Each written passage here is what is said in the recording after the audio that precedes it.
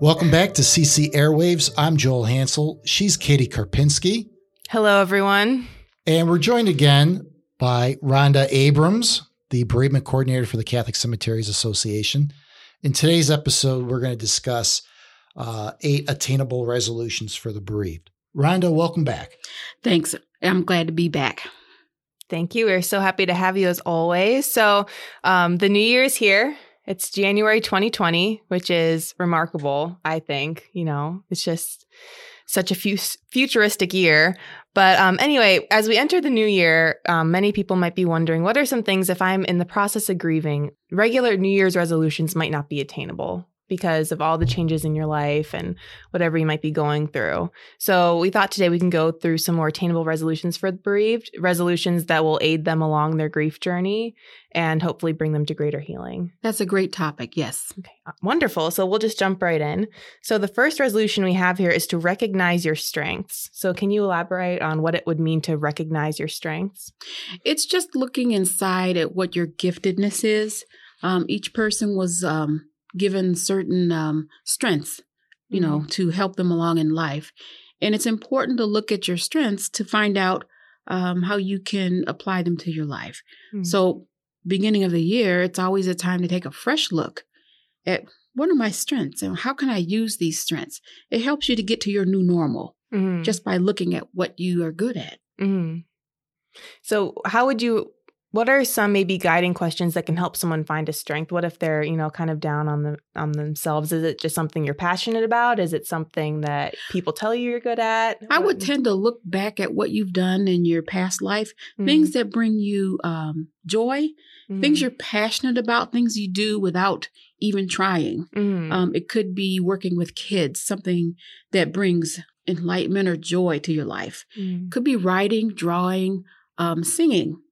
Things like that are deep inside of your heart that just bring life to you. So it's a reflective kind of a thing. So you'd have to look back to see what have I done in my life that really brought enjoyment to my life. And if you haven't done that yet, it's time to start asking God, well, maybe God can reveal what gifts he put inside of you. I feel like that's such a nurturing thing to think about in the new year, too. It's a lot of self-love and, like you said, self-reflection. So right. That's great. And if you don't have a clue, ask someone that's close to you. People tend to notice the gifts in other people more than we do in ourselves. Well, we tend to be our harshest critics. Yes, we do. Very true. Yeah. So I've heard this being said is we tell people to slow down. What exactly does that mean for a newly bereaved person? Well, I hate to use the term mindfulness, but it's kind of like mindfulness.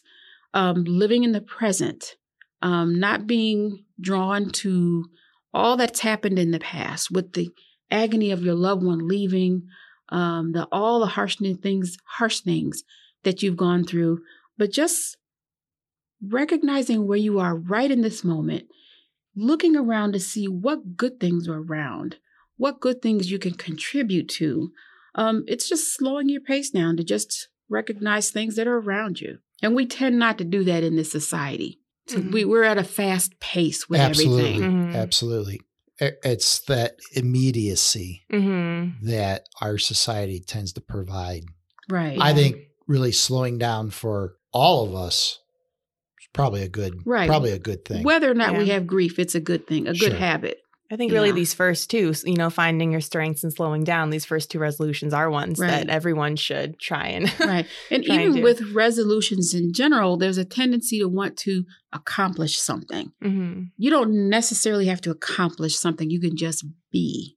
Your goal could be to just be. I'm going to be Katie. I'm going to be Rhonda. What does it mean to be you? So try to figure out what that is, and you're slowing down your mind, your pace, your mental thoughts, and just listening to who you are. Yeah. Again, I think that's just something everyone needs to do more of, Today's society, instant gratification, you've got all these standards and all these comparisons. And right. It can be very hard to really ask yourself, who am I outside of all these external things that are especially if you're a grieving person. It's hard, to see through the fog. Sure. Yeah.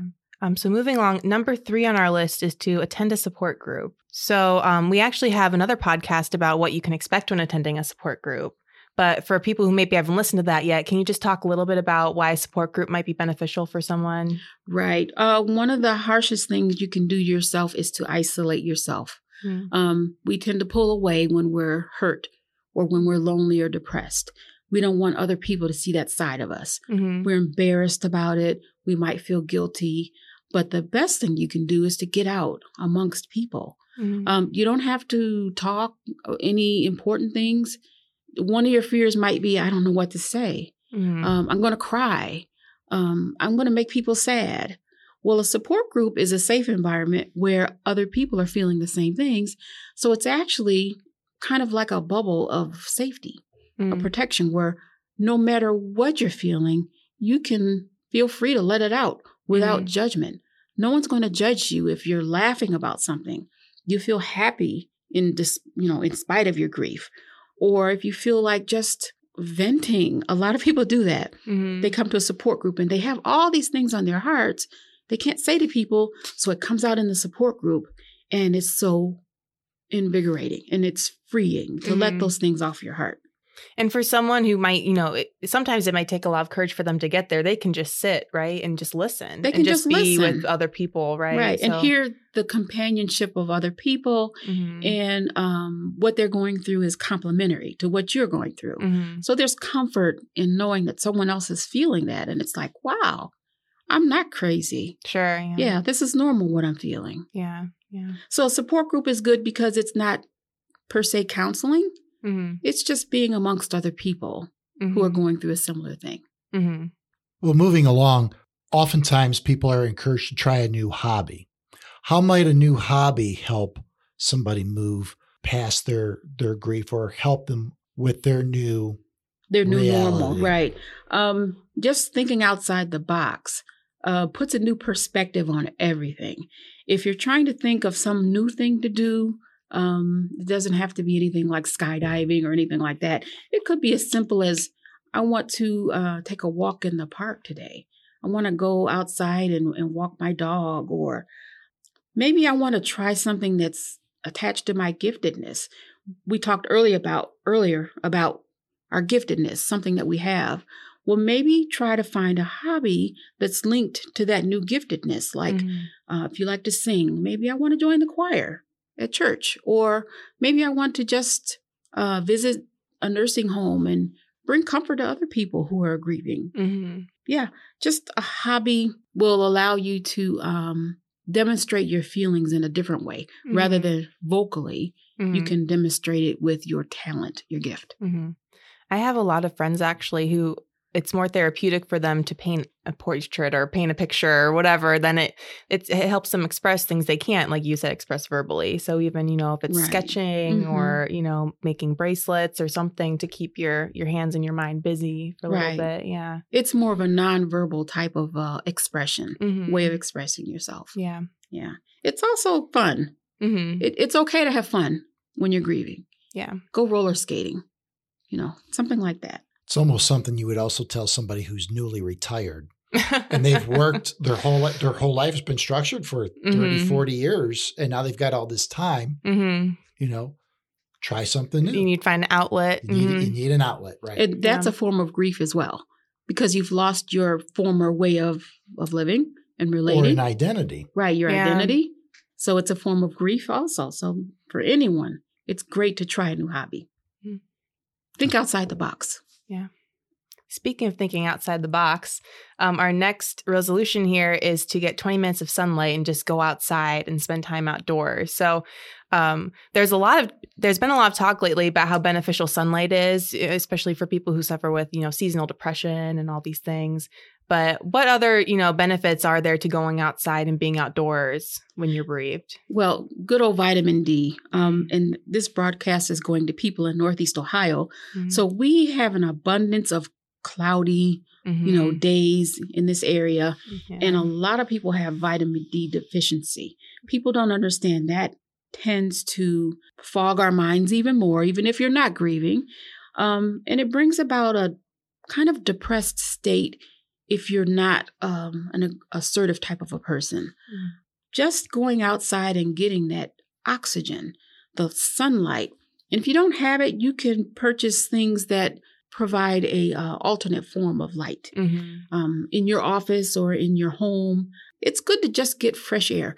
Get your body physically moving. Breathing air in and out actually helps your psyche more than anything else that you can do.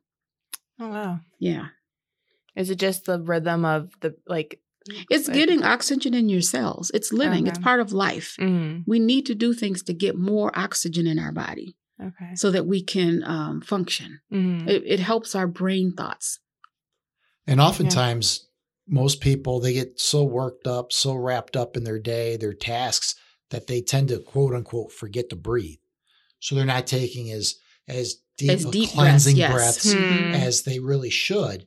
And sometimes it's good for all of us really just to take, you know what, just set the pen down, put the mouse aside, just stop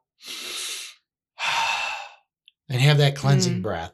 It really does help with focus and attention and just kind of gets the toxin out. Yes, it does. Yeah. I imagine even for someone who might be in like a depressed state and doesn't want to do a lot for themselves, taking that deep breath is a way to nourish your body. You know, that's like the very minimal thing you could do while still nourishing and making sure your body's getting what it needs. It's one of the basic physical needs that we need. And we tend to forget just breathing helps us to live. And we forget. And sometimes we take, like Joel said, little short breaths and we're not getting all that we can get. You know, air is free right now, so take advantage of it.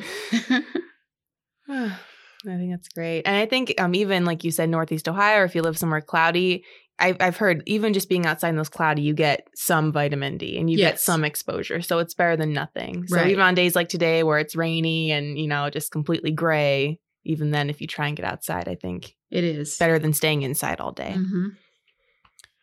Well, next up on the list is speaking your loved one's name. How does that help somebody work through their grief? Well, one of the things that helps to keep that loved one alive in your heart.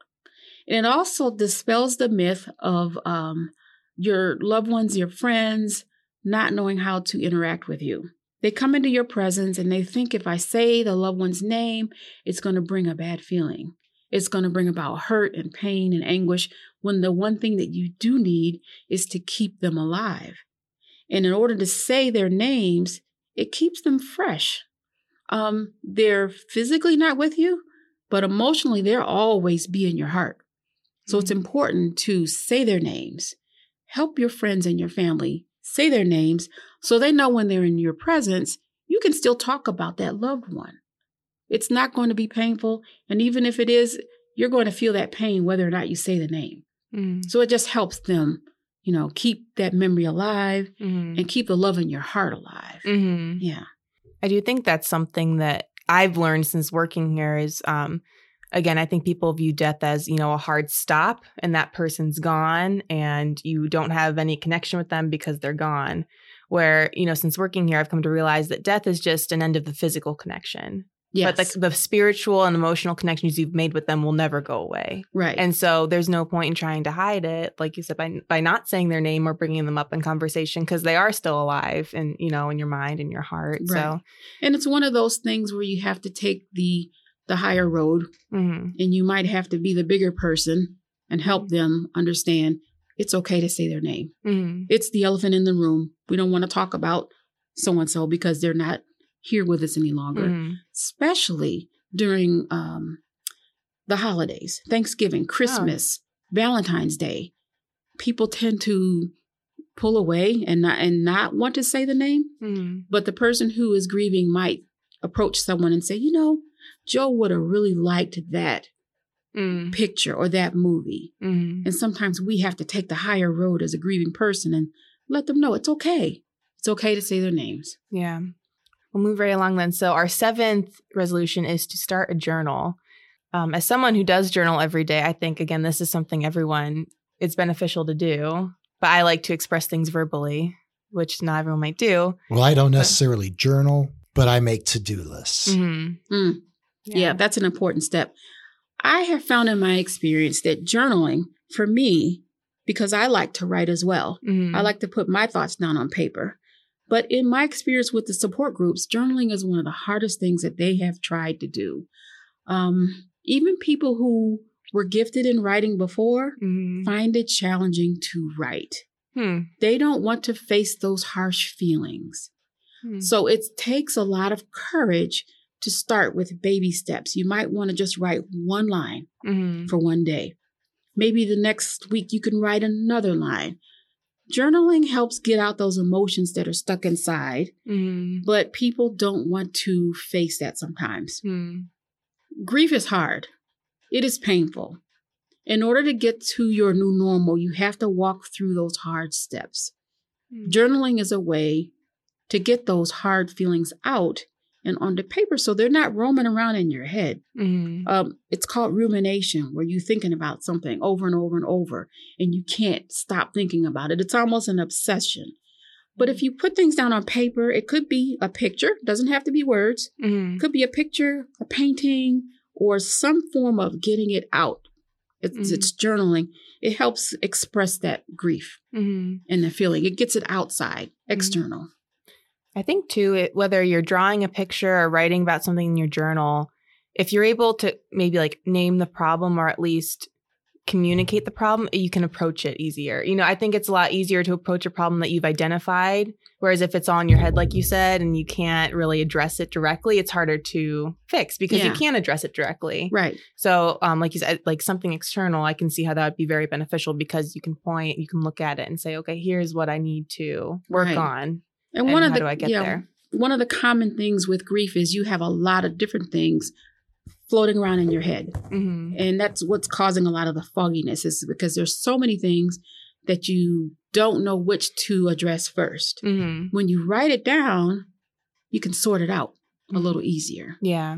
And that's me with my lists. Yeah. Because sometimes I just get so overwhelmed with everything here in my head. I have to do this. It's easier for me. Put it down, put it on paper, put it in my book. Then I can then turn around and prioritize this, then that. And it just frees up the mind. It does, yes. Yeah. It's a good idea to make a daily habit of doing that. But with my support groups, I take baby steps and I say, do what you can. Once a week, write down one line. And as you get more and more used to seeing your thoughts on paper, try to make it a daily habit. Yeah. It could be 10 minutes, just 10 minutes of writing something down. And they have so many journals out there now that kind of guide you through different prompts, because I wasn't natural at it. I always liked writing, but I wasn't always natural at it. I got this journal that kind of had different prompts to help you think through your day and just different perspectives of your day. So if someone is like new to it, maybe they're not local and can't go to a support group, maybe try and find a journal that, it doesn't have to be about your grief, right? Necessarily. It can be about anything. So just whatever thoughts are in your head, just put them on paper. Yeah. Yeah. In some form. Finally, Rhonda, could you tell us what it means to be open to happiness? That's a big one. One of the things people who are grieving feel most is guilt. There's all these what ifs. What if I had done this? What if I had said this? So they have a lot of heaviness in their hearts about the death, about the loved one that's not there, about their future that's not what they thought it would be. They don't want happiness sometimes. They want to sit in that lonely, dark place. But it's a good idea to look at what God has planned. There's still something that you need to do. If you're still here today, and everyone that's listening is, then God has something for you to do.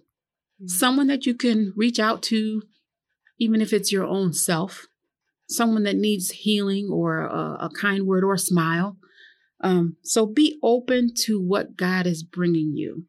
There's all these signs that come around. We call them God winks, where God will bring something into your life that's healing.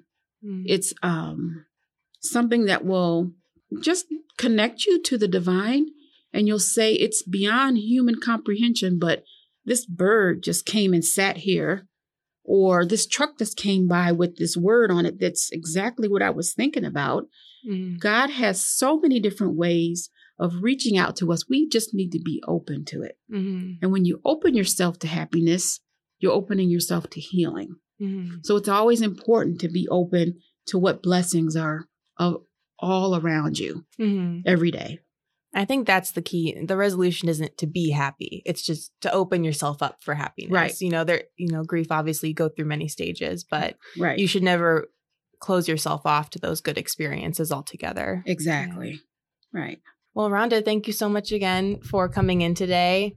Hopefully some people out there have gotten some encouragement from these resolutions. Well, it's my pleasure to be here, and I hope something that we've said would help someone that's listening.